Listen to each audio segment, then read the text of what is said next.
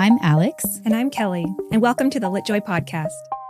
This episode is brought to you by LitJoy Creates holiday events.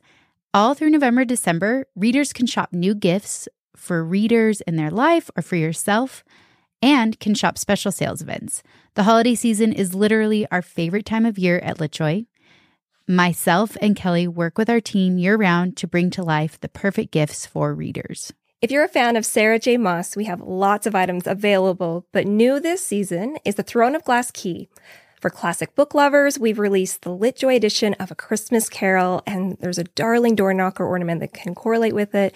And perhaps the thing that we're most excited about is our paper art edition of Alice in Wonderland. There will be special discounts happening throughout the month of November and December, so please keep checking back in. If you're a listener tuning in when it's not the holiday season, don't worry, we've got you covered. You can use the code podcast10, that's PODCAST10 at litjoycrate.com/podcast anytime for 10% off. So podcast10 is a 10% off discount that doesn't expire.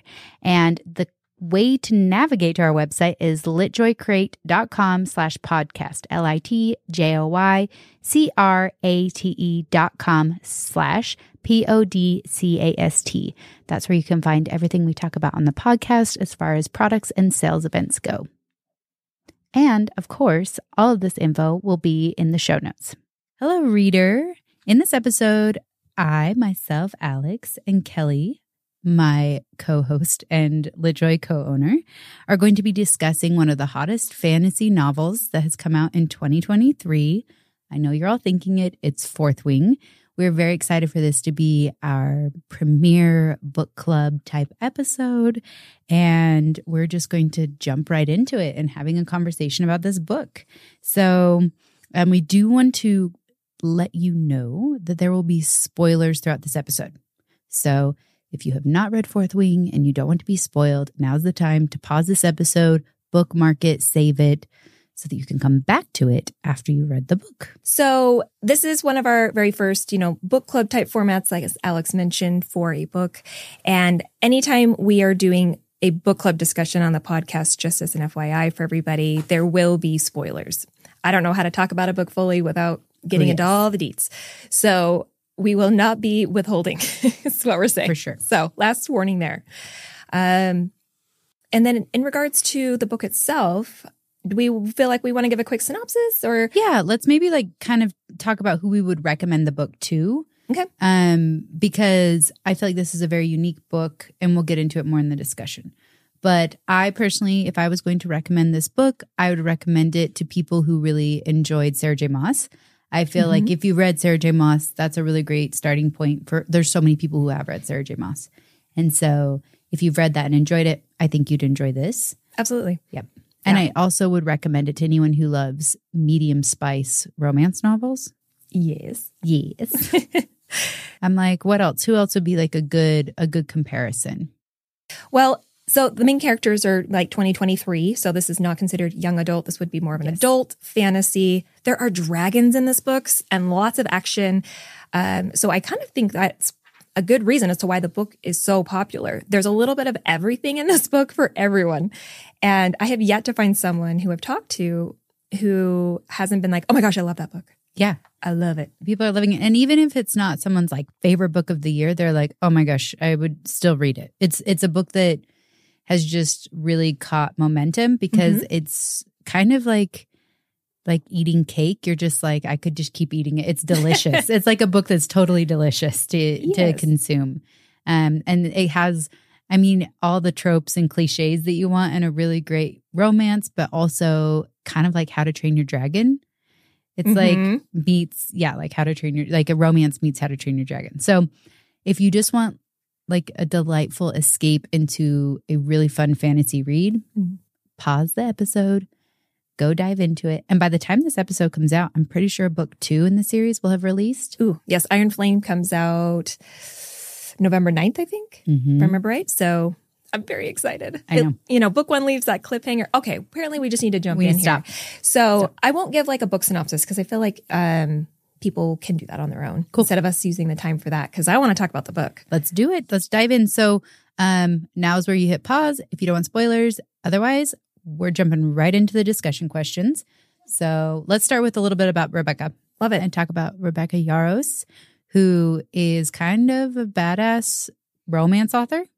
Yeah. Okay. She kind of just, I mean, for a lot of us, just popped up out of nowhere, unless you were really in the mainstream romance field of books. From what let me look at my notes here, because she's written over 20 novels, which includes Fourth Wing. But up until now, all of them have been just straight romance. So I love that she's like, let me try out a new genre. Of course, I'm going to put some of my staple in there, romance, which I very much appreciated. And the other books that are mentioned for her is The Last Letter, The Things We Leave Unfinished. And she's won several awards for a lot of her romance books. And I know her husband just retired, I think, a year ago from the military. And she's been married for about 20 years. She's got 6 kids. They've got dogs and cats. So I love it.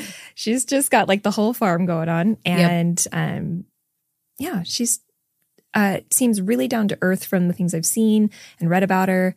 And this just took off. It's been incredible to watch because I think she was like, let me just try this new genre, see how it goes. Yeah. And then the response was immediate and addictive for everybody. And they couldn't put the books out fast enough. They kept redoing reprints. Yes. All these special edition boxes putting out editions as well, and the publisher having to do new editions. So that's quite the testament to how quickly this book has caught fire. Yep. And I'm so happy we don't have to wait too long for book 2. Dragonfire. I'm all, ba-dum. No, but I saw in an interview with Rebecca, she talked about how actually the publisher came to her and was like, and it might have been in collaboration with her agent and editor, but essentially they came to her and they were like, we want something in the fantasy genre from you. So she kind of got, like they kind of proposed to her. They're like, the next thing you do, let's do something in this genre. And so it was more of like a collaborative decision. And so I think she pitched multiple books to the publisher and they came back and they're like, we want dragons. And she was kind of like, of all my pitches, you want dragons? And she's like, okay, let's do this. And it was obviously it was the right choice. Like the book has just totally gone viral. But it's so interesting because I think a lot of times we kind of will meet with premier authors and it's their first book and they write the book that they really want to write. But a lot of times with other authors, like publishers will kind of have spaces to fill and they're like, or they think an author has the potential to be really successful at something. And so I thought that was an interesting behind the scenes perspective. Yeah, that sometimes the publisher will kind of push for something or ask for something. And I think that's kind of, it pulls an author. I think it strengthens their portfolio. Like it makes them a better author when they get to try new genres. Yeah. And I was like, Rebecca seemed very comfortable in fantasy. Yeah. I thought it was did great. not seem like her first fantasy by any means, especially because she's created such a complicated, dynamic magic system and world, which we'll get into. We keep flirting we'll do with it right now. Why do you think this book was so hyped? I love, this is like talking about sociology, psychology. So I'm like, why was Fourth Wing the book that just took off this year? I mean, my first guess was just like, we've kind of talked about it already, which is, I think there's like every trope that we love in one book. Yeah. This book has, like I said, everything in it, which maybe shouldn't work so well, but it works so well. And it's like addicting. Yeah. Like chocolate cake. I loved for a minute there, I'm like, okay, is there a love triangle? Okay, wait, no, over here, there's like enemies to lovers. There's this grumpy sunshine. There's also this new, it's like a magical school, right? Which is also really addictive, but it's to train dragon riders with dragons. And I'm just like, yes. And like the fact this academy of dragon riders, you had me at academy. And I love that the dragons can speak with their riders. We don't always get that. You normally that like telepathic ability. Yes. That's super fun. And then on top of so Violet and Xaden. I almost said Xavier. Wow. Sure. Violet and Xaden, who are the main characters. I when they had their two dragons who are bonded. Oh, yes. Let's go right to the... I'm just like, okay, I'm jumping ahead. I know. No, But do it. that went for me. I was just like, Okay. I'm so sold.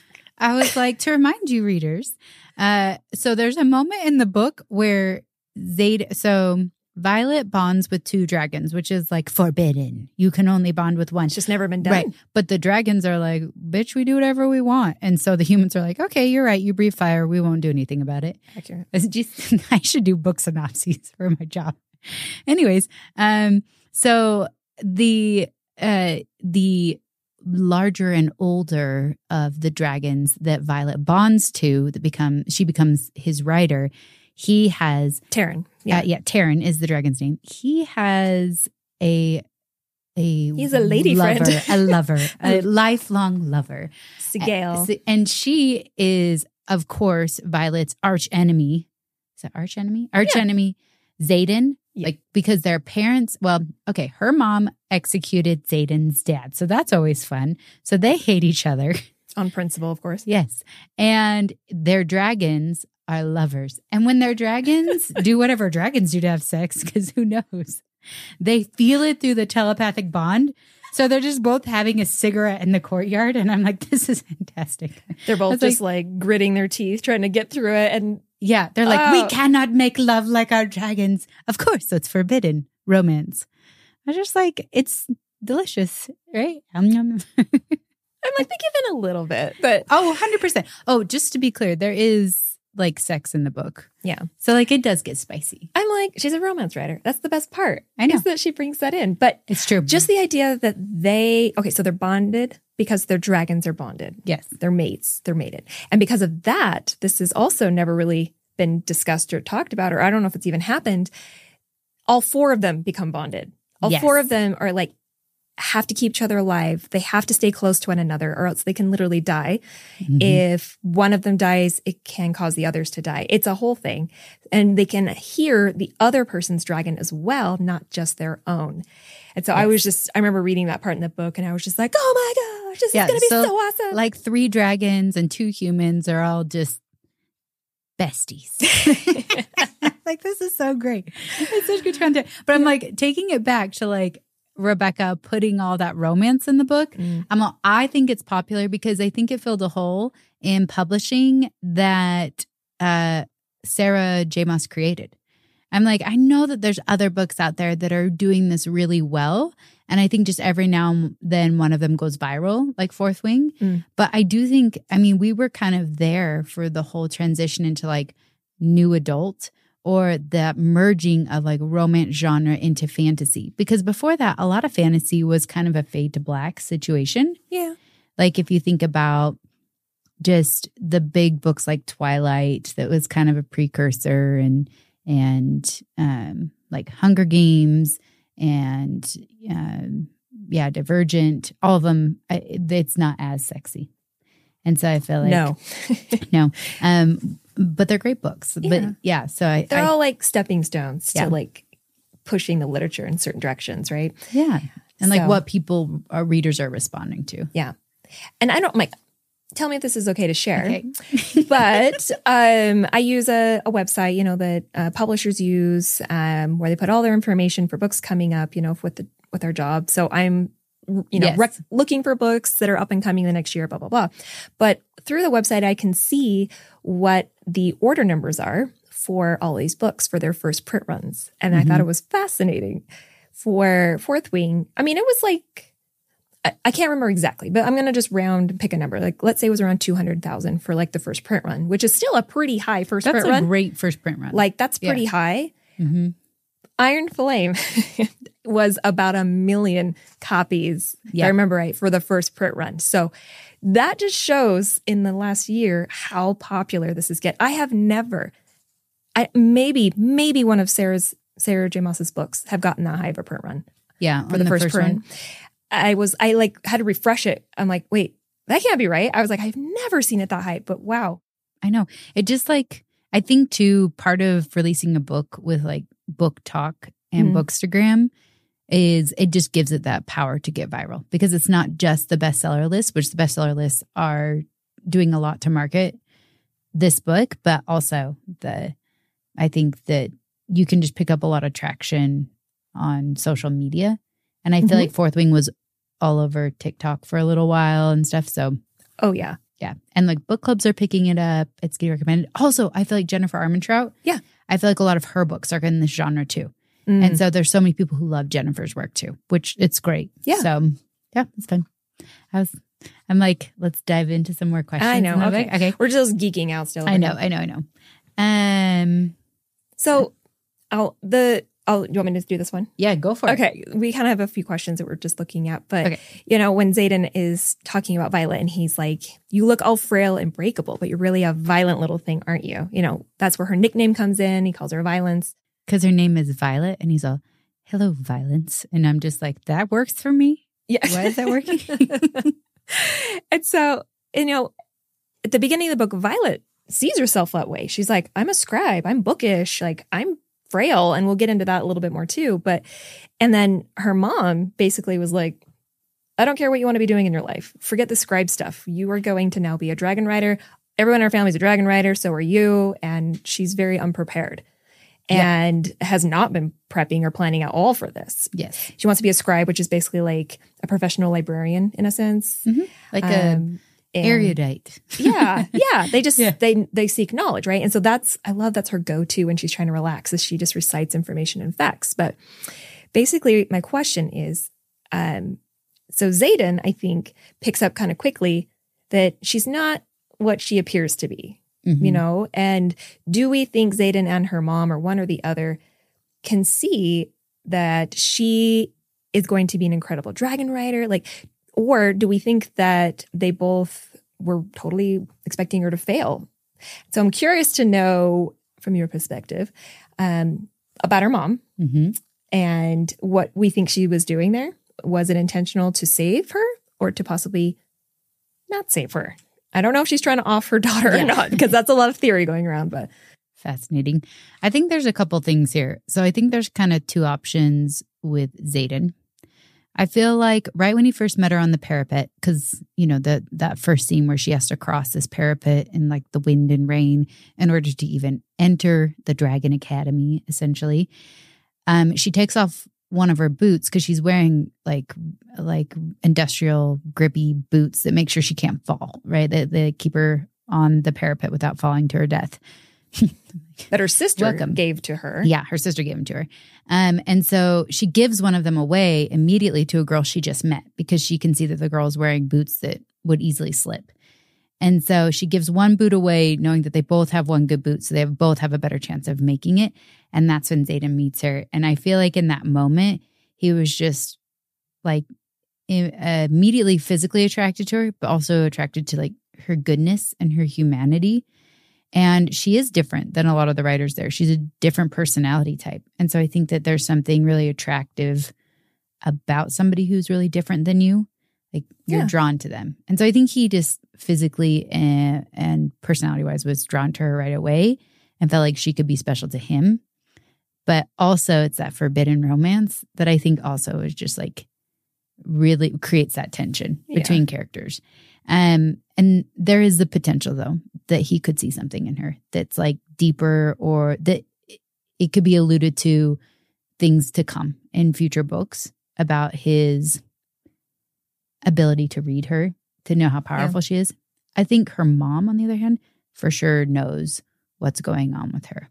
I think that that's something that's not revealed to the readers in book one, but I think clearly she has the ability, because she has, when she manifests a power, like when you bond with a dragon, you manifest a power, essentially. And hers is lightning. And Xander goes, doesn't he? Or Xaden goes, I knew it. Like, it's lightning, right? Like, I knew that. And so there's something else going on there with like her abilities that I think her mom has an inkling of knowledge about, or something. She knows something about it. And I think that Xaden has kind of figured it out, or he's on like the trail. So, because when they have their very first like forbidden kiss, oh yes, she like just lets go, you know, and it's just like totally in that kiss, and that's when the lightning shoots from behind him, and I think that's when Xaden's all interesting. He's all noted. Also, I did that. Yeah. Well, they're like shadow and lightning. So like his signet or his is it Signet?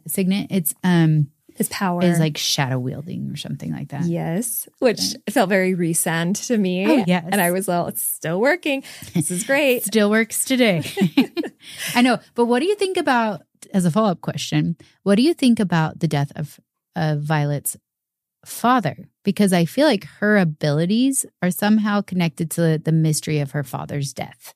And I'm like, what are your pet theories on what's going on with that? There's definitely a lot of theories about this one going around, but it's not adding up, right? Like as you learn more, like especially a towards the end, man in his like 40s. Yes, who is a scribe, right? Like, yes. And so him and Violet used to bond on that and share books. He even had this like forbidden, almost like fairy tale book that he passed on to Violet that she kept. And all these pieces start coming together at the end, where she's like, "What was he trying to tell me?" And in the year after Brennan, which is their son that was killed, yes, her older brother, yes, she mentions how my dad was never quite the same and more cryptic. Yes. That like towards the last year, basically, of his life, the year, after Brennan died. And so I'm like, something was going on there. He knew things, right? And so a lot of the theory is that he was murdered. But the question is whether it was Violet's mom or not. Is it Lilith Sorrendale? I think it's Lilith. All of a sudden, names are flying out of my brain. The goddess of hell. And so we're like, okay, did she kill him? Is she trying to cover all this up? Or did somebody else do it? Right. Like, who is it? I think it could go either way with Lilith. Like, I think either it could be her who is she is responsible for these series of murders or dangerous situations that Violet is in, and that her husband, like his mysterious death, or she's on to whoever's doing this to her family, and she knows that Violet can be really powerful, and so she makes sure she gets in the Rider Squadron, make sure that she bonds with the dragon so that she's able to join the rebellion, right? Because in the end of the book, you find out that Xaden is part of the rebellion, and so is her supposedly dead brother, right? Yeah. And so I think that I'm like, could she not do anything to help Violet along the way if she was trying to help her? Because she's so cold and distant to her the whole time. Oh, yeah. Like nothing. And so I think that's where I'm just like, I cannot get a read on it. That's probably the point. I'm like if there was any Easter eggs, that's where I'm like, the only Easter egg that we know of is, the dagger that we know is on her desk that can kill Wyvern, correct? Yeah, well, and the venom. Venom. Yeah. So which Xaden also has one, right? And so she's like, why does my mom need one? Yes. So there is Wyvern and Venom, who are essentially like the Venom used to be human, but they've let magic kind of intoxicate them. It's like dark magic has corrupted them. To the point where they're kind of evil. They kind of remind me of like on Dungeons and Dragons, the movie, that the lady with like the red, like vagina or like the Witcher cloak. The vagina cloak. I was like, it kind of reminds me of the Witcher. Yeah, like the Witcher. When like he their takes eyes. his potion. Oh, yeah. Because it gets like these red eyes. Anyway, so these supposedly folklore people and their dragons, which are Wyvern, exist, but they forever didn't think they did. Yeah. Well, the propaganda in Violet's country is that they don't exist, that they're just a myth. And obviously, spoiler, they do. I was like, obviously they exist. Like anything in fantasy novels where they're like, it could never happen. I'm going to assume that's going to happen. That exact thing's going to happen. And so they come into the, there's like a battle scene and they're there, and there's a specific type of metal that can kill them. Yeah. And her mom has one of those daggers. Violet doesn't realize what the dagger's for until she sees it on Xaden. And I feel like, so she knows that they exist.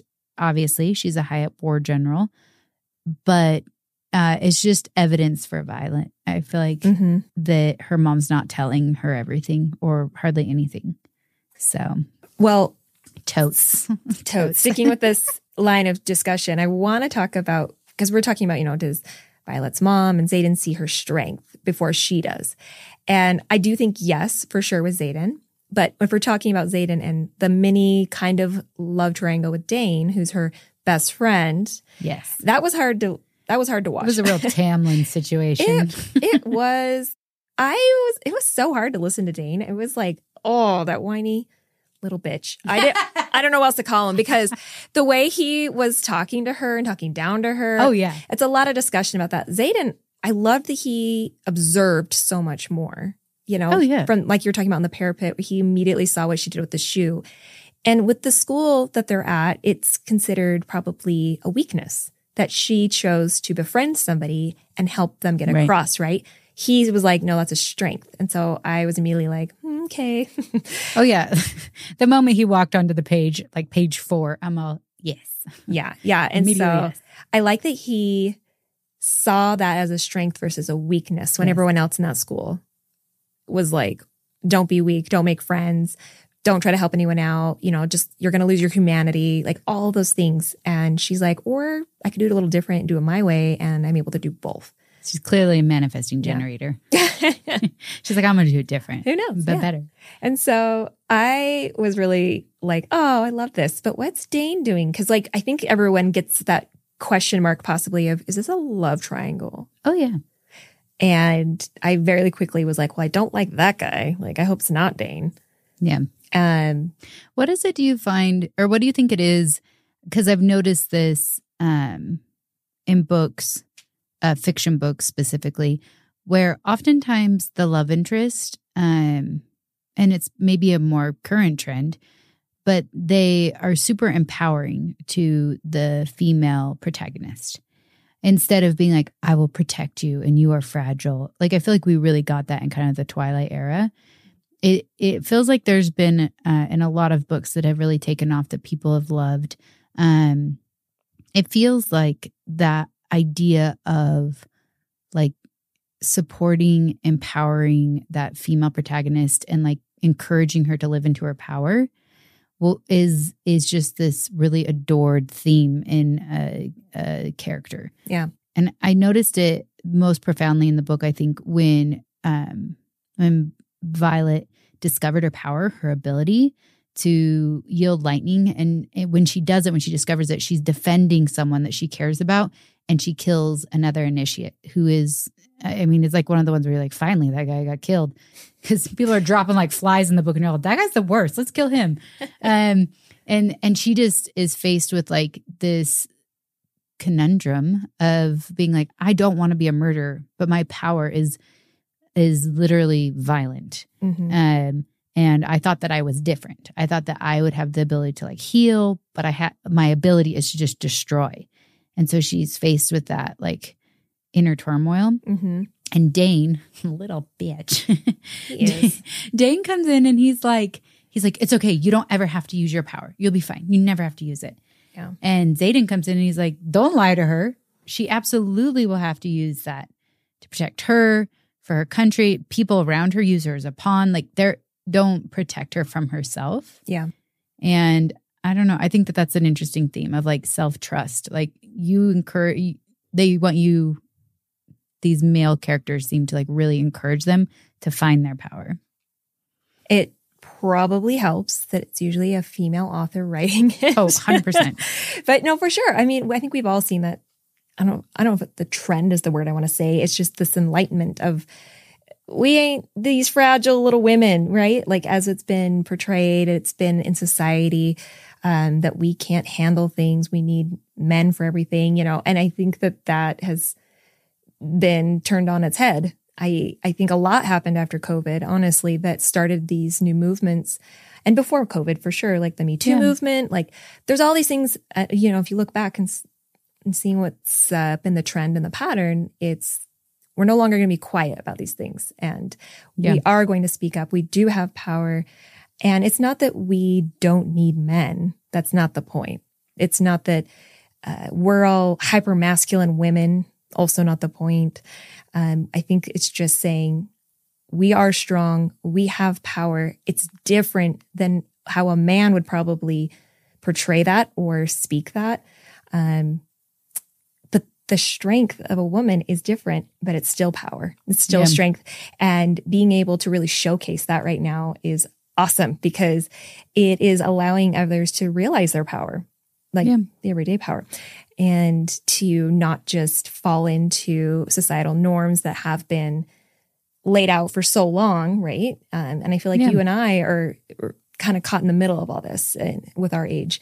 Oh, for sure. Like we were raised a certain way with certain structures, beliefs, things like that. And it is flipping it. Everything's getting flipped right now. And I'm like, yes, this is great. Also, it's hard to get out of my old pattern of thinking, but yay, feminism. And we're doing it. No, I think it's just, I do appreciate in books just, I appreciate the inclusion of diversity and perspectives and what people look like and how people think, that it's not homogenous too, because I think the idea in literature, this push for more inclusion, what I really feel like I get from it is just that there's space for everybody to be themselves. Yeah, I feel like this trend for more inclusion just leaves space for people. Yeah. And people can see themselves in books, and I love that. And I love that, you know, you and I obviously can only come from the perspective of a woman in how we identify. But I do love that when I read books like this, I feel more powerful and I feel more permission to be myself. Yeah. And I love when a book can do that for someone. Yeah. I wanted to talk a little bit about how Violet has chronic pain. And I know you and I have both experienced chronic pain in our life, and like physical chronic pain. I'm old. Yeah. Really. It's called aging. Yeah. Yeah. But I thought it was interesting, her, that disability as she describes it. Yeah. And how that played a part in her not only being weaker than others, but also having more strength. Mm-hmm. And so I would love to hear your take on kind of how you feel like that played out in the book. Yeah. So I didn't know when I read the book, because it's clear that, Violet has something going on. Right. Like she kind of alludes to her, disability or weakness that's physically limiting for her on top of just being kind of smaller, that she needs. It's harder for her to jump further. It's harder for her to, even climb up her dragon, stay on her dragon. And so when I was researching the book after I'd finished reading it, I didn't realize that the author, Rebecca Yarros, has the disorder, and I will try to pronounce it, that she wrote into Violet's character, which is Ehlers-Danlos syndrome. It's never explicitly stated, but when you read up on it, it's the exact same, symptoms, things like that. And it can cause joint pain, and her joints can dislocate easily. Her skin can bruise easier. She can bleed a little bit more than normal. So those are some of the things that the syndrome actually has, which the author has, and she wrote into her character, which I loved. Yeah. And she does a great job, Yarros, of including other diversity. There's different sexual orientations in the book. We have a bisexual character, I believe, and a non-binary character. I think there's one gay, her best friend's gay, I think. Yeah, or no, bisexual. Bisexual. Yeah, so she's doing a lot of inclusion, and I've heard there's some spoilers for book 2, Iron Flame, that there'll be a character that's possibly deaf as well. Oh, yes. A sister to Liam. And that they know sign language. So it's speculated. That's a prediction. We'll see. Yeah, it's speculated that she's deaf. And so I just really appreciate when they add these in a really, it feels natural way. Yeah. It didn't feel forced by any means. It's just very subtly mentioned throughout the book. And and the ways that we're different in a crowd, diversity you would see in a crowd of people. And so I felt like it was really well done. And I hope that people are reading it and they feel like they see themselves in the book. I think that's kind of the feeling I got with what Rebecca was doing, is can people feel themselves in this? Mm-hmm. I found it fascinating that Rebecca, first of all, she wrote her experience, she has that experience of overcoming this obstacle, or of seeing that diagnosis that she has as also being a strength. And I felt like in the book, what I loved about it was there was a moment where Violet is defending a baby dragon, and Darna. I know, and Darna, she's so cute. Her high little voice in the audiobook too is so great. So she's defending a dragon, and she's taking on 3 initiates who are much stronger than her. They're bullies. They're bullies, and they're trying to kill this weakling. Bitches. I hate those bitchy bullies. Yeah. Sorry, continue. They're trying to take on this, they're going to kill this baby dragon. Yeah. It's in the threshing. Yes. Yeah. And she kind of says to them, like, they're like, you're so weak, I'm going to kill you. And like, she kind of holds up like an injured arm that's like bleeding. And she's like, I'm used to pain. So like, I have that going for me. Yeah. I am strong because I'm able to endure in this pain. Mm-hmm. And I thought that was such a powerful message. I think that's what Xaden sees in her. Yeah. And he's obviously there watching, like trying to do his best. He's all be cool. He's like, don't you dare touch her. I loved that scene because she's like, I'm used to pain. Are you? Kind of a thing, and just launches it back at him. And I think anyone who's experienced either chronic pain or even mental illness, right? Like, you have to learn to endure things and overcome them and get through your daily life. And so it's a different kind of endurance and strength that others who, haven't had to go through that don't fully understand. Mm-hmm. And it is such a mental game, whichever one it is. And that is the strength of Violet, is her mental fortitude to always keep going. And I was like amazed when she's like, block out the pain. I'm all, okay, I need to learn to do that. Because she would just she had wrecked her ankle, and she'd been stabbed, she'd been bruised, and she's just like, block it out. And I'm all, maybe that's just adrenaline, but how do I do that? You're like, I need to meditate more. Yeah. So for sure. I'm just like, you have to work, in the book, right? She has to work 3 times as hard as any other initiative just to stay up with everybody else. Mm-hmm. And so I'm like, yay, clapping over here. Oh, that was such a badass scene. I loved that scene. The threshing scene. Yeah. Where she bonds with her dragon for the first time, her dragons. Dragons, plural. Yes. So in the book, there are 3 sexy scenes I can think of. There's the first kiss, which is like they're having like a cigarette to overcome the lust of the 2 dragons having sex. Dude. I know. It is what it is. Do you just think the baby dragon somewhere like, what the hell is happening? Oh, I never thought about that. Right? Because she's telepathically connected. So she's probably like, this is a lot. It's a whole sexual situation. I don't know if there's a guidebook for. I cannot wait. Well, I was just like, obviously, I thought for sure there was going to be a sex scene in the book where the dragons are having sex again and Violet and Xaden can't stop themselves. And that's how they have sex for the first time. But that doesn't happen in book 1. I was going to say, this is supposedly a 5-book series. So yes. We're making predictions. It's going to happen. Yeah. And we were like, sex predictions. Dragon, human, hyper sex is going to happen. It's so awkward talking about it, but it'll be awesome. It's going to be fantastic. Yeah. It's true, but you kind of have to talk about it because you're like, I have some thoughts. I immediately texted, when I got to that part, I immediately texted Allie and I was like, are they going to have dragon human sex?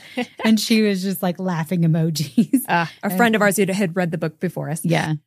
We were like, we have predictions. Yes. But the first sex scene I thought was interesting because it was on the tail end of people coming into Violet's room to assassinate her. Essentially, because her mom, people don't really like Violet's mom. She's like not popular. No, she's not warm and fuzzy by any means. No. And so a lot of the things that her mom did, they kind of want to take it out on Violet. Mm-hmm. And so, she's about to be assassinated and Xander comes in just in time because the dragons telepathically are like, she's in danger. You must get to her. Xaden, yeah. Xaden. Oh, sorry. I keep saying Xander. I know. Because it's spelled with an X. And so you're like, okay, Xaden. And so he shows up. And he's like, you're all dead. Yeah. And I was all, panties dropped. Something about murder. Just does it for me, right? Yeah. But yes, that's like the first time you see how much he cares for her, I think. Oh, yeah. But you go on. No, I don't have any. I was like, we're riffing. This is great. No. But his whole like composure just falls because he's quite guarded in a lot of the book, but then in that moment he's like fully filleted open in his vulnerability, and you're just like numb. Yeah. Well, I mean, if you read the book, I'm hoping everyone who's read it, who's gotten this far, I hope everyone enjoyed those steamy scenes, like just their kiss, outside, like we talked about, their first time being intimate together, and then they have, some subsequent moments of spending time together. But it was I mean, it's clearly her bread and butter. She's so great at writing those moments. At writing the tension. Intimacy. Oh, yes. So just where would you put it in the spice meter? 1 to 5? Say a 2. Yeah. A 2 to a 2.5. Yeah. 2.5 is like what I went to as well. I'm like, we're Yeah. just going to do quarter stars. It's fine. We're making this We'll up. do whatever we want. So the writing was descriptive, but it's by no means like overall like a huge part of the book. It is the tension, yes. Yes. But like the actual scenes are, Yes. And I will say in that first sex scene, it's like in her dorm room and there's like lots of broken furniture and everything. So I thought she did a good way. She wrote it well in that it was like an intense sex scene, but I felt like it was really enjoyable and tastefully done. And I don't know, I felt like the culmination of the tension, I was really pleased with it. And I felt like it felt really organic in the story. Because sometimes I know you can pivot so hard into a sex scene that you're like, this doesn't even feel like their personalities. Yeah. Like it'll go immediately to like dirty talk or like something that's really intense that you would see in a romance novel. And I felt like this definitely kept the sex scene in line with the characters. And I loved, they felt like a 20-year-old and a 23-year-old.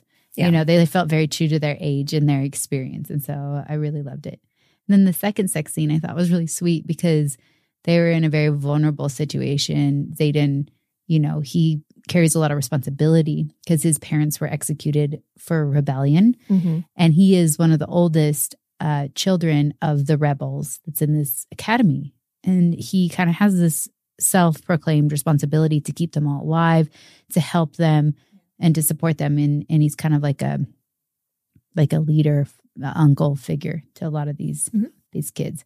And so I think he just feels that pressure. And I loved how they were able to emotionally connect in the sex scenes where she was like kind of able to show him how important he is to her and how his effort matters. Mm-hmm. And I thought it was really sweet. I really loved the second one. So, okay. So for our final question, I want to ask, after the final dramatic fight scene, there's a change in the point of view from Violet to Xaden.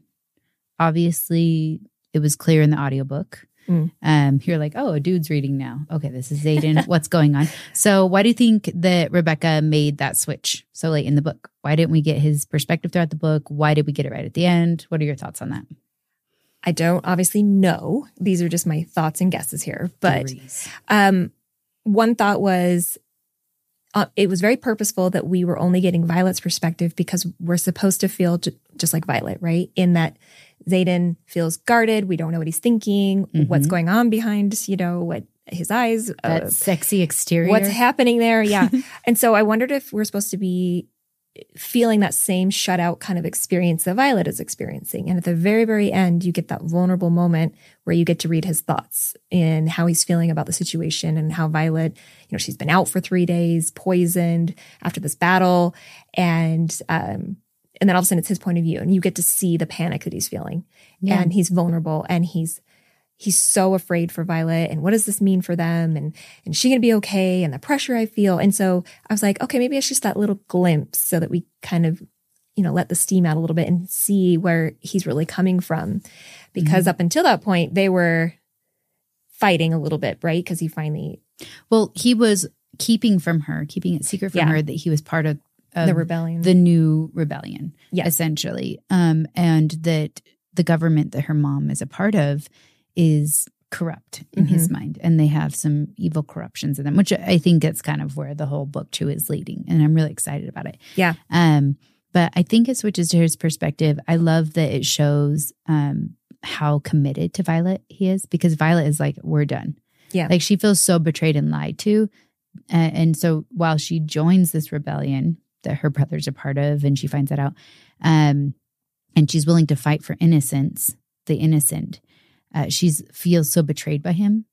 And so I thought it was a really great literary tool to put his perspective in at the end, because I think you get the sense of like his humanity, why he would not tell her, you know, his fear that Dane would see everything about the rebellion that he knows, because if he shared it with Violet and Dane got close to her and touched her, he would be able to read her mind. And so I have thoughts on that because give it to me. I was reading somebody in the fan world did it, the calculation. Dane touched her 33 times. Ew. Where he could touch her and sense what she was thinking, right? That's his signet. That's his power. Yes. He can read your thoughts, but he has to touch you. But he would always do it in a really light way versus like, sticking his hands to her forehead or something. Versus like Magneto helmet. Yes. It was like, even if he just like touched her here or here. And she didn't realize that until Xaden was like, did Dane touch you right before you came on this mission? And she's like, yeah, but just like this. And he was like, and there it is. Yeah. And so somebody went back and realized Dane had it like inadvertently touched her. Well, sorry. It was purposeful probably on his end 33 times where he was probably getting that information without her realizing and violating her memories. And her trust. And oh my gosh, he's a little bitch. I just can't get enough of that. And so I also am wondering, and this is another prediction, if book 2, I wonder if it switches perspectives. Like I wonder if we get like Xaden's for a chunk of it. That's another thought. Who knows? I would love that. I think that'd be fun. Yeah, I'm really excited for Iron Flame because there's all these fun predictions. I think there's been another prediction that the school's going to burn down or that they will burn it down. Hence, like there's like the tagline under it about, now I can't remember, something like let it burn. Ooh. And Iron Flame. Yeah, because the school's so corrupt. Or it could be like letting the government burn. Yeah, it's like That a whole too. Hunger Games sitch. Like, I don't know. So, and we don't know, what's happening with Brennan. He's not dead. He's alive, people. And he's a healer. And he's a healer. He's going to help. He helped heal. Well, okay. So the reason that got revealed to Violet is that's what saved her is because they're like, Xaden's like, I know a talented healer. Yeah. And it's her brother. I just love in books when like the love interest is best friends with the older brother. I'm like, it's the safety I wish I had. Yeah.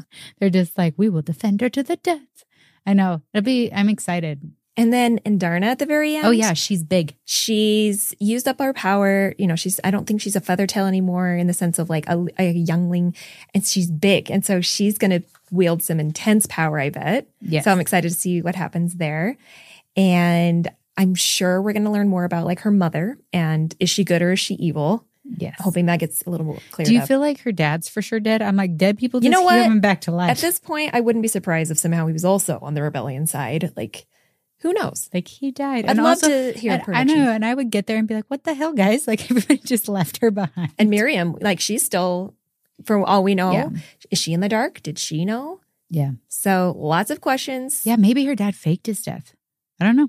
Well, I'm also like, there's not a lot of like prophecy in the book, but I wonder if there is something about her and her specifically being like a chosen one. Because we see that a lot in fantasy books where someone's like a chosen one. Mm-hmm. And I wonder if even if her dad is alive, if he kind of created this opportunity too for her to go into the school, like if her dad and mom were in on it together, Yeah. knowing that she had some role to fulfill. Well, that'd be cool. So many theories. I know. I love it. Book 2 will like give us some more tasty treats. Very excited. And some people who are listening to this, you'll already have dug into book 2. So I'm so jealous. Because that We're comes so out. close. I know. We're so close. Okay. A couple weeks out. Yeah. But anyways. And maybe we'll do a follow-up book club on Iron Flame book 2 in the series because Yes. if there's going to be 5 books, let's do it. Let's keep doing this. Okay. Well, that's all for this episode. And And as an announcement, oh, yes. next book club episode, our next book club episode is going to be Divine Rivals. By Rebecca Ross. Yep. So we interviewed Rebecca in an episode, but we also loved that book. Oh, good and book. It was so good. So we'll be chatting about that in our next book club episode. Awesome. Thank you, readers. All right, reader. Thank you for listening to the LitJoy podcast. Make sure to rate and review us. And like a good book, don't forget to recommend us to your friends.